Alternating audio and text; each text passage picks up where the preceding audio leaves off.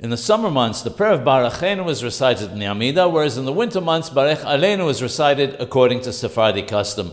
Ashkenazim recite the same formula of Barech Aleinu in both summer and winter months, but substitute the words Ten Tanu Matar in the winter for Ten Beracha, which is recited in the summer.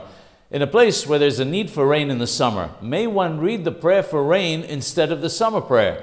Even if an entire country needs rain in the summer, it's considered to be that each inhabitant is just an individual who requires rain. As such, rain may only be requested in the blessing of Shomea Tefillah during the silent Amidah by adding the words within Tal u'matar lebracha. During the repetition, the Hazan may not mention it neither in Barachenu nor in Shomea Tefillah.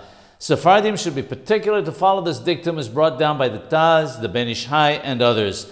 According to the Mishnah Berurah, however, his custom was that the Shaliach Sabur did recite the request for rain in Shomea Tefillah together with other verses that were printed in their Sidurim.